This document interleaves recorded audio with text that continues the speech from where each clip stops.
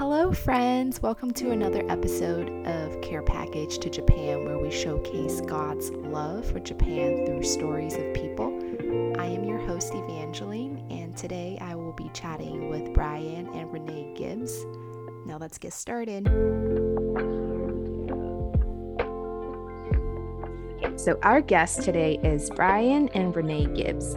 They have been working with the Navigators for, I believe, more than 15 years now. Correct me if I'm wrong. Yeah, actually a little over 22 years now. No way. Wow. Yeah. That is quite a while. Yeah. But yeah, our guests here today, Brian and Renee, they have a huge passion for worldwide mission and specifically Japan. How many years were you guys in Japan with the Navigators? So as a married couple, we were there for 22 years. But that's actually where we met when we were single. And as singles, I was there for 2 years and Renee was there for 1 year. Nice. And before I dig deeper into the story of like how you guys met, can you guys just introduce yourself to the guests for people who don't know you guys? Maybe just your name and a little bit about you guys yourself. Yeah. You want to go first or me to go first? I can go first. My name is Renee Gibbs. I grew up in San Diego, California, and had a heart for missions from when I was really young. And I got an opportunity to go to Japan after I graduated from graduate school, and that's where Brian and I met each other. And then we spent all that time in Japan together. And my name is Brian Gibbs, and I grew up on the opposite side of the country from Renee. I grew up in Virginia. And unlike Renee, I used to lay awake in bed at night and pray, "Oh God, please never make me be a missionary." And I grew up in a church that had a very strong missions focus. And I would often, every year, there'd be a missions conference, and these missionaries would come and tell these stories. And I would sit there and think, oh my goodness, nothing could possibly be worse than that. Like having to go to a foreign country and eat strange foods and learn strange language and deal with a strange culture. And I just wanted to live in America. But then I went off to college and I got involved with this campus group called the Navigators. And the Navigator staff who is reading the Bible with me and helping me learn to walk with Jesus was always talking about God's heart for the nations and always taking me to Bible passages that talked about God's heart for the nations. And if you don't want to become a missionary, I highly encourage you to not read the Bible. Because the more I read the scriptures, the more it changed my heart. And so wound up going to Japan as a missionary. Yeah, can you guys talk a little bit about more about why Japan at the time, or for both of you guys? Yeah, Renee's side of the story is actually far more interesting, but maybe I'll tell mine first and then she can build off of that. But as I was just mentioning, as a college student, I would meet weekly for discipleship training from a Navigator staff person there. And he was always he would take me to passages like in Genesis and God's promises to Abraham, where God would say, surely I will bless you and surely I will multiply you, and through your seeds, all nations on earth will be blessed. And this Navigator staff would say, Brian, God wants to use you to fulfill his purpose. God wants to sweep you up in his mighty plan for the nations. And this particular staff also had this huge heart for Japan because he had gone to visit there once. And he was always recruiting me, Brian, you should go to Japan. Brian, you should go to Japan. And when I graduated from college, this is back in the mid 90s, the Navigators were running a really cool program for like 1 to 2 year volunteers to join the Navigator work in Japan. And so I decided when I graduated, before going to grad school, I'd spend 1 year in Japan in this program. And I got there and soon realized that 1 year wasn't going to be enough. And then you stayed. Well, I'll let Renee tell her part of the story because it kind of dovetails from here. Okay. Let's see. Well, growing up, I had a best friend whose family were believers, and I loved to read, and they had a big bookshelf with tons of missionary biographies on it. And so I would borrow their books and read biographies of missionaries that were in jungles and things like that. And through that, God gave me a heart to go overseas someday and share the gospel with people. And so when I went to college, I got involved with the Navigators campus group there. And then each summer, I ended up doing a short-term missions trip. So the first summer I went to Papua New Guinea with New Tribes Mission. And then the next summer, I went to Thailand with a group called Campus Outreach. And then I went to East Asia that following summer. And then the last summer I went to Kazakhstan with the Navigators. And each time I went somewhere, I came back thinking, oh man, I want to go back to that country.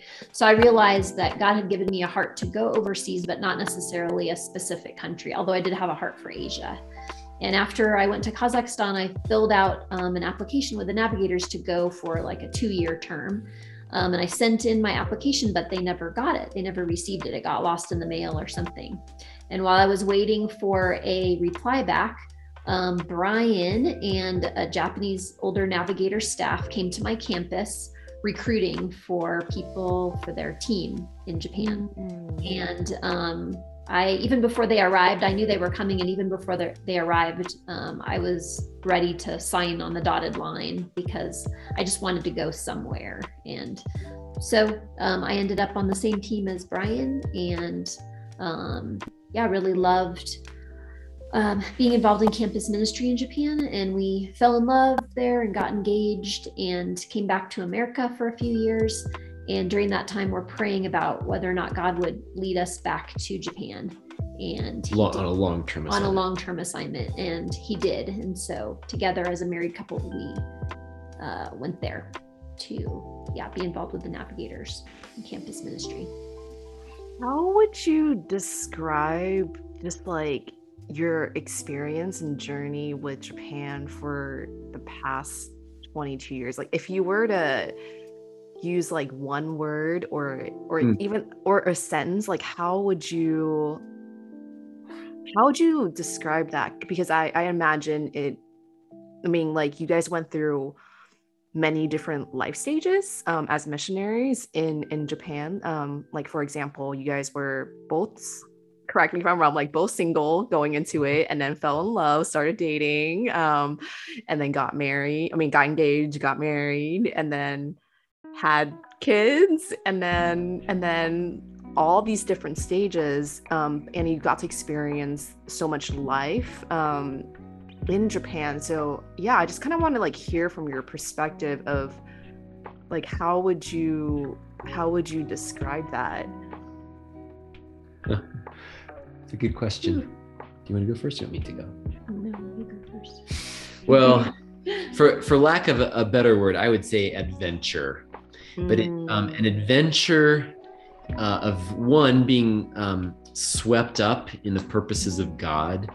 You know, God told Abraham back in, I think it's Genesis 26, you know, he's like the stars, like the sand on the seashore, like the stars in the sky, so shall your offspring be. And I think when Abraham looked up at that night sky and saw those stars, you know, there were stars lit in that night sky that had the names of specific Japanese friends on them. And when we were in Japan, by the grace of God, we got to see a handful of Japanese friends come to faith in Jesus. And I it was like God was delivering those stars to Abraham, fulfilling his promises. And so in one sense, I think we had the joy of being swept up in this adventure that God, the unfolding purposes and promises of God to Abraham. I think it was also an adventure of faith. You know, I mean, Renee is awesome. She gave birth to 3 kids in Japan, entirely in Japanese language, you know, in the birthing clinic. And it was, you know, I mean, part of the challenge, that was an experience of faith. When we went long-term too, you know, I mean, I'm an automotive engineer by training. I didn't go to Bible school. And so walking away from a career in automotive engineering was a little intimidating.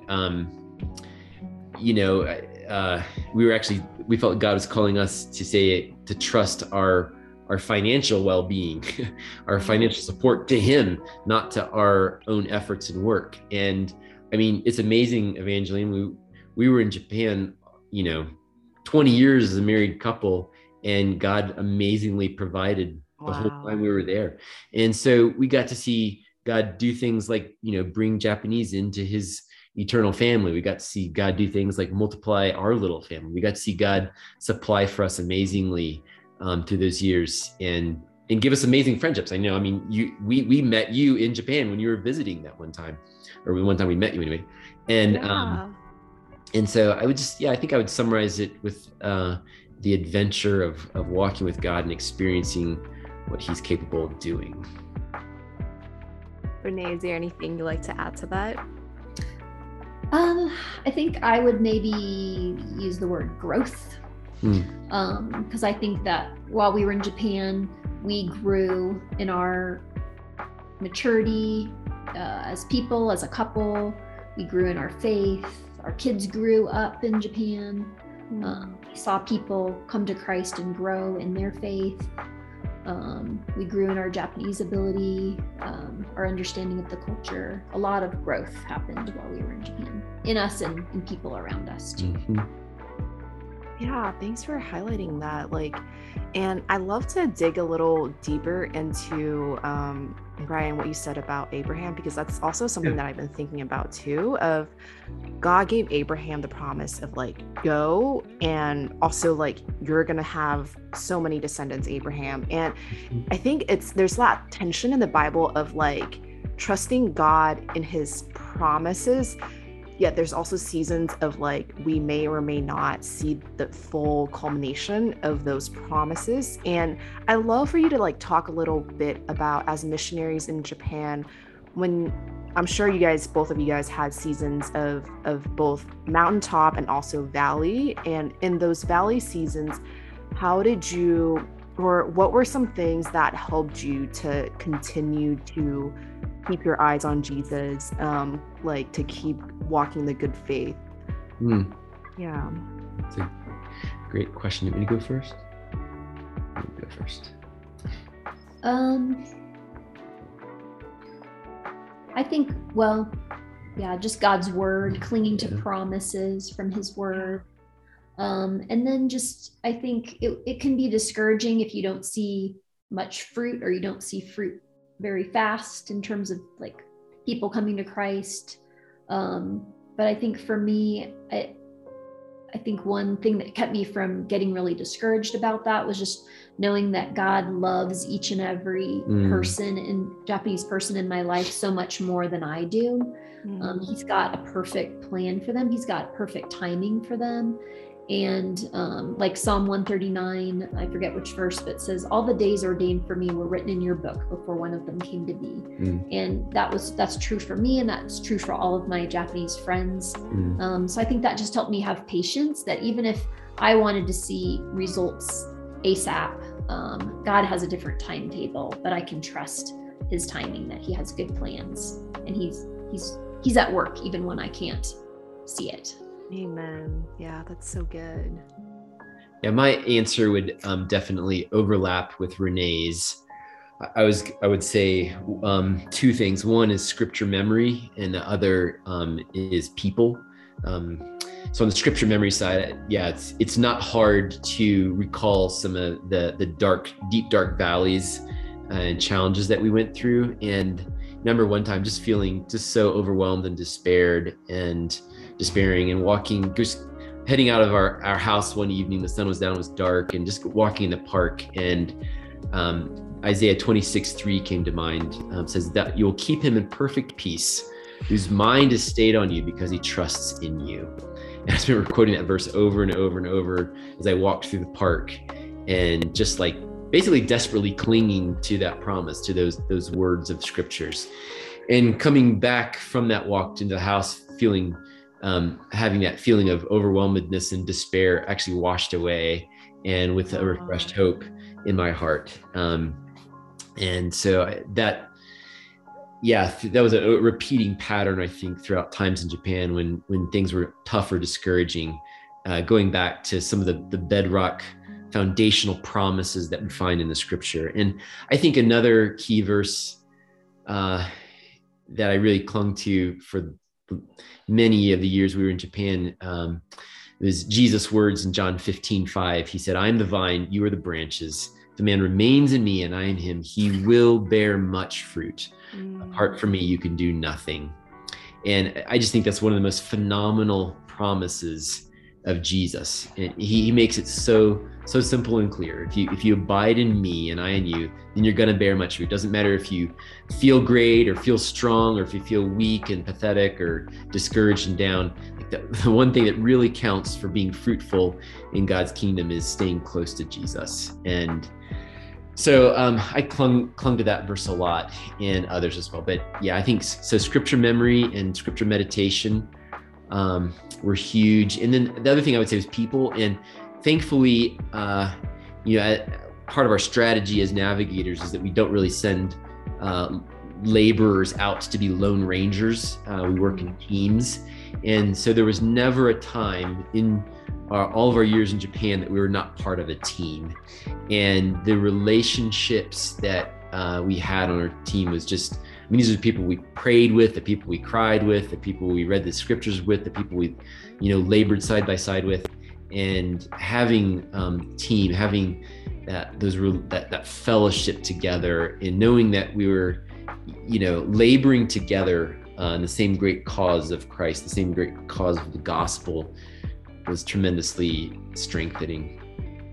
Yeah, thank you so much for sharing that. Like, I just can't even imagine just the friendship that you guys have with the fellow co-laborers in Japan, specifically through the navigators. And for me, I'm just so thankful every time I think of what you guys did in Japan and the continual labor of the people there. It's just so incredible that God loves the Japanese so much, and he is sending more and more people there every year, every month. And I think it's so cool that he has such a huge heart for he loves Japan so much, and we all got to see different glimpses of it. And I love for you guys to just talk a little more about specifically through the campus ministry. What were some ways that you felt like you saw God's love to the people while you guys were doing ministry on these campuses? Evangeline, before we go to that next question, just reflecting back on the last one, as I sat here, realized, we were also part, wherever we went, of small local fellowships of Japanese believers. And there are very few Japanese believers. And so the churches, the local fellowships tend to be quite small. But boy, the Japanese believers that we knew, they were just amazing people, so committed to the Lord and so transformed by the gospel. So I would be remiss if I didn't mention that as part of my answer to your previous question. And quick tidbit before we move to the next question. For the people that don't know, could you just give a little context of Christianity in Japan for the people who are listening who might not know too much about that? Sure. Well, Christianity, or Christendom, perhaps I should say, first came to Japan through Jesuit missionaries in the late 1500s and early 1600s. And then not long after the coming of the Jesuit missionaries, many of them were Portuguese, Japan closed its borders to the entire world for a period just shy of 300 years. And so, and during that time, the Japanese shogun would try to completely stamp out any vestige of Christianity from the country. And then Japan reopened to the rest of the world in the late 1800s. And the first Protestant missionaries came to Japan towards the end of the 1800s. And that was, it's always been hard soil for the gospel in Japan. To the best of our knowledge in the study of Japanese history, there's never been a time where the gospel really flourished and many Japanese people are coming to faith in Christ. And that continues through to the present day. Japan is a country of complete religious freedom. So when we first arrived in Japan, the visa stamped on our passport was religious activities, shūkyō katsudo. Literally, we're there as missionaries. In fact, Japan is about the only country in the world that's classified as unreached, that is still completely open to Christian missionaries. So it's a very unique place in that sense. And statistically speaking, you would have to meet about 500 Japanese before you met one who would say, yes, I am a believer and a follower of Jesus Christ, statistically speaking. So it's well under 1%. And so I think what Renee and I would frequently, it was just amazing. I mean, you'd be on this packed train, subway in downtown Tokyo, and looking through a train car that probably had like 300 people packed in there, and realizing you're probably the only person who knows about the good news of Jesus Christ. So there's tremendous spiritual need in the country of Japan. Yeah, thank you so much for sharing that. And I love for you to talk more about just while you were in Japan, like how did you experience God's love for the people specifically? Yeah. Well, I think one there's all kinds of ways to answer that question. One of the first things that comes to my mind, Evangeline, is Japan is a land of amazing natural beauty. And, God reveals himself to us through his written word. But I think God also reveals a lot of who he is and what he's like through his natural creation in the world around us. And, Japan's a land of incredible mountains and incredible, beautiful seas and, just the amazing vegetables and fruit and just the way God has blessed Japan in so many natural ways. And so I sense God's love for the Japanese people just in the amazing setting that he has given them. And I think that you have like a very special, like in terms of like the Japanese culture, I do find that people in Japan have this special, almost like respect for nature that I don't typically find in the West. So yeah, that is very interesting. And that's a really great point. In one of our strategies when we were doing campus ministry in Japan, we tried our best to get Japanese students like out into nature. And frequently, if you get them out of the crowded, pressurized city locations and campuses, it was like they were able to breathe deeper and breathe freer, and it's like their hearts and their minds would be more open towards God. So I really do think that the nature is one part of it. I think another aspect, is Japanese culture is a culture that has a huge value on honor and respect. And I think, that's the Japanese culture in many ways models how we really ought to approach the Creator God, as well as our fellow created human beings. And so there are many times, Jesus said his command was to love one another. He says, a new commandment I give you, that you should love one another as I have loved you, love also one another. And boy, Japanese set the standard for what it means to honor other people. The way they live with a sense of mindfulness, even towards people that they don't know, even sitting on a crowded passenger commuter train. Japanese are considerate of people around them and try not to take up too much space or talk too loudly. And so just I think the fingerprints of God are visible in certain aspects of Japanese culture that really value respect and honor and treating people well. I don't know, this is a good question you're asking, and those are some of the answers that come to my mind. Yeah, these are great. To that. I think, I guess just a little more specifically, not quite so generally, but just in seeing people we knew come to faith, seeing God work in their lives, touch their hearts, give them a close relationship with him and a heart for other people. It was just, I guess, seeing God work in people's lives also demonstrated his love for Japanese people to us. Yeah. Do you guys remember just like the feeling of when I don't know, like the first person that you guys either like shepherd or share the gospel with that accepted Jesus, like how that felt and what that was like?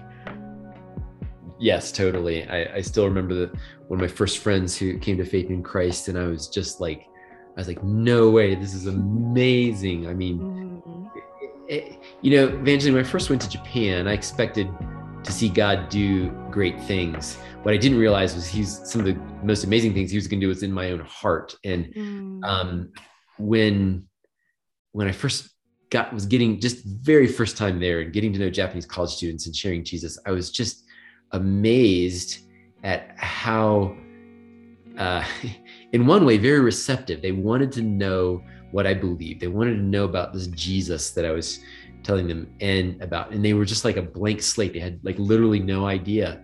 The first college students I was meeting, and they were earnestly wanting to understand. And I remember going home one night after having some Bible time with some students, and just like literally as I pray for these students one by one, pray for them by name, just like weeping in prayer for them, because it's like, my goodness, like I was realizing I was the first person to ever tell them about Jesus. And I was probably the first person to ever pray for them by name to the living God. And I was overwhelmed with the tremendous need there, as well as the tremendous privilege that I had to be, a messenger, a laborer for the gospel among such an amazing people. It's incredible that you guys got to do that. And like it was laboring in Japan was the fulfillment of my worst childhood nightmare. Seriously. But it was, in retrospect, I mean, what an just incredible honor and privilege to get to labor for the gospel among such beautiful people. Yeah, like as you guys are sharing, like my heart is just I think my heart is just like overwhelmed with like how much God loves Japan, and also just prayer for God to send more people. Like when you were talking about, like when you were talking about the whole like, I was on a train of like 300 people and potentially being the only Christians there, like that just, I think that struck a chord. It's like, God, please send more people. Like we need more light in Japan. Yeah. So if you're listening to this podcast, please stop right now and pray that the Lord of the harvest will send laborers to the harvest field of Japan. Amen. I love to ask Brian if you could just pray about that specifically, because I think that is something that is one of the big prayer topics for Japan, and I love it if you could just lead us. Sure. Lord Jesus, in Matthew chapter 9, it says that when you saw the crowds, you had compassion on them because they were harassed and helpless, like sheep without a shepherd. And it says you turned to your disciples and said, the harvest is plentiful, but the laborers are few. Ask the Lord of the harvest, therefore, to send out laborers into his harvest field. And Lord, we just want to lift up to you your harvest field of Japan. Lord, we know that Japan is a land of 127 million people. Lord, every one of them created in your image, every one of them created for a special personal relationship with you. And Lord, thank you for the amazing message of the gospel that Jesus came and made his abundant life available to everyone. He wants to bring salvation and eternal life. And Lord, we pray that you would raise up laborers for this beautiful field to take this beautiful message. Lord, I pray that you would raise up men and women who'd raise their hand and say yes. Say yes to you, Jesus. Say yes to the gospel. Say yes to advancing the gospel, to taking the gospel to the ends of the earth. So we ask you to do great and mighty things, Lord, in the hearts of your people, to take up Japan, to pray for Japan, and to go to Japan, and to love Japanese people, and to do what they can to make your good news known there. Lord, we thank you that you have great things in store. Let even today, Lord, your promises to Abraham, even though they're 4,000 years old, those promises are still valid, Lord. You're still working and moving to fulfill those promises so that men and women from every tribe, language, and people and nation would become descendants by faith, the spiritual descendants of Abraham. So God, we trust you, we thank you, and we praise you for how you will continue to glorify your name and advance the gospel. We ask these things in Jesus' name. Amen. Amen. And before we end this episode, could you talk a little bit about, like, for the folks who are like, I mean, God can call people from any age, any background, but for people, I guess what I'm trying to ask is like, do you have any words of encouragement or things that people should pray about or do if they feel this like tugging of like, God, like maybe you want me to go to the nation, or maybe specifically you want me to go to Japan. Yeah, do you have any like word of advice or just encouragement for people in that phase? That's a good question. I guess, I don't know, I'm sure Brian has a little list of things to say, but I think just the one thing that popped in my mind is that if that's something that God's laying on your heart and you're heading in that direction, it can never hurt to start learning Japanese, because I mean, there are definitely Japanese people who speak English, but the bulk of our ministry was done in Japanese, and that's the language where you can connect at the heart level with people and share deeper concepts. So like we have some missionaries that are going through the navigators to Japan, and they're waiting on visas because of the COVID pandemic. And it's just been really cool to see them like using online resources and other stuff to just get, start learning Japanese now. Why wait? Why waste that time waiting? So it's been cool just to see them preparing themselves in that way, because you'll never regret being able to communicate well. So I'd say that's one thing. Mm-hmm. Yeah, I would encourage people who are thinking about that, talk to your pastor, talk to the missions pastor at your church, and ask those church leaders for resources that can help you.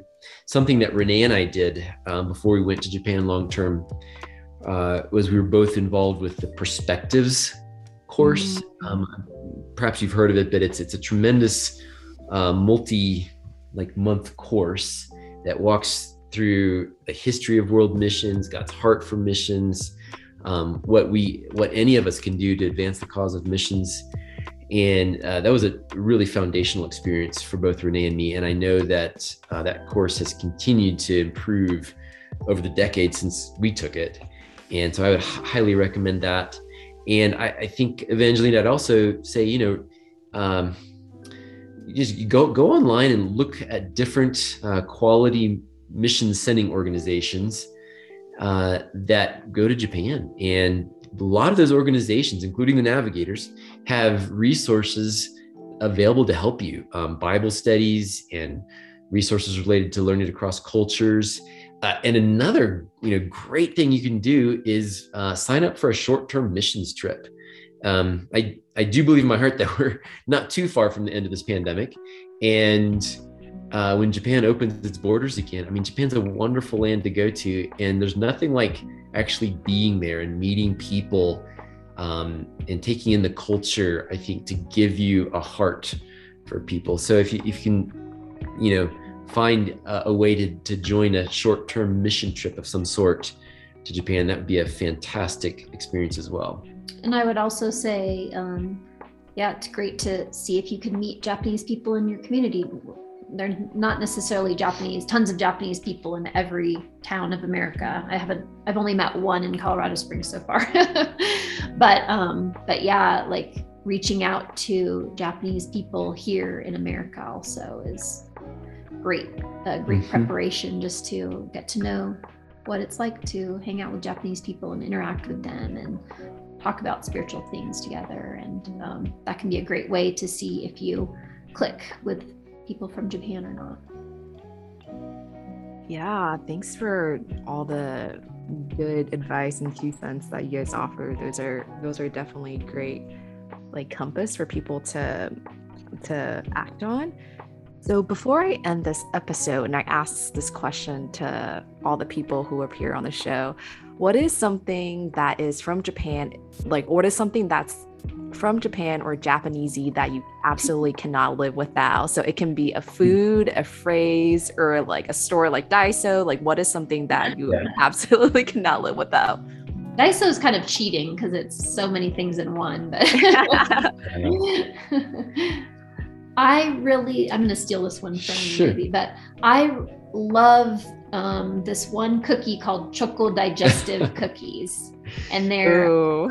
round biscuits with some whole grain flour mixed in and a little thin coating of chocolate. And you can buy them at the Daiso in Japan. They're only 100 yen for a box of them, but I just love those things. Yeah, you did steal one of my favorites there. So I love Japanese miso soup. And thankfully, I'm married to a woman who makes like the world's best miso soup. So I don't have to go too long between bowls of miso soup, so I can survive. But growing up, I grew up in an American home, European descent, and so we never took our shoes off. And I just thought it was kind of uncool to take your shoes off because our feet are stinky. But I realized in Japan, it's so much more couth and it's so much nicer in your house to take your shoes off when you come home. And so, after a couple of decades in Japan, we now take our shoes off, and it's just like, it feels like I'm committing a crime or something if I walk through my house with my shoes on. So that's another, just a fun little thing.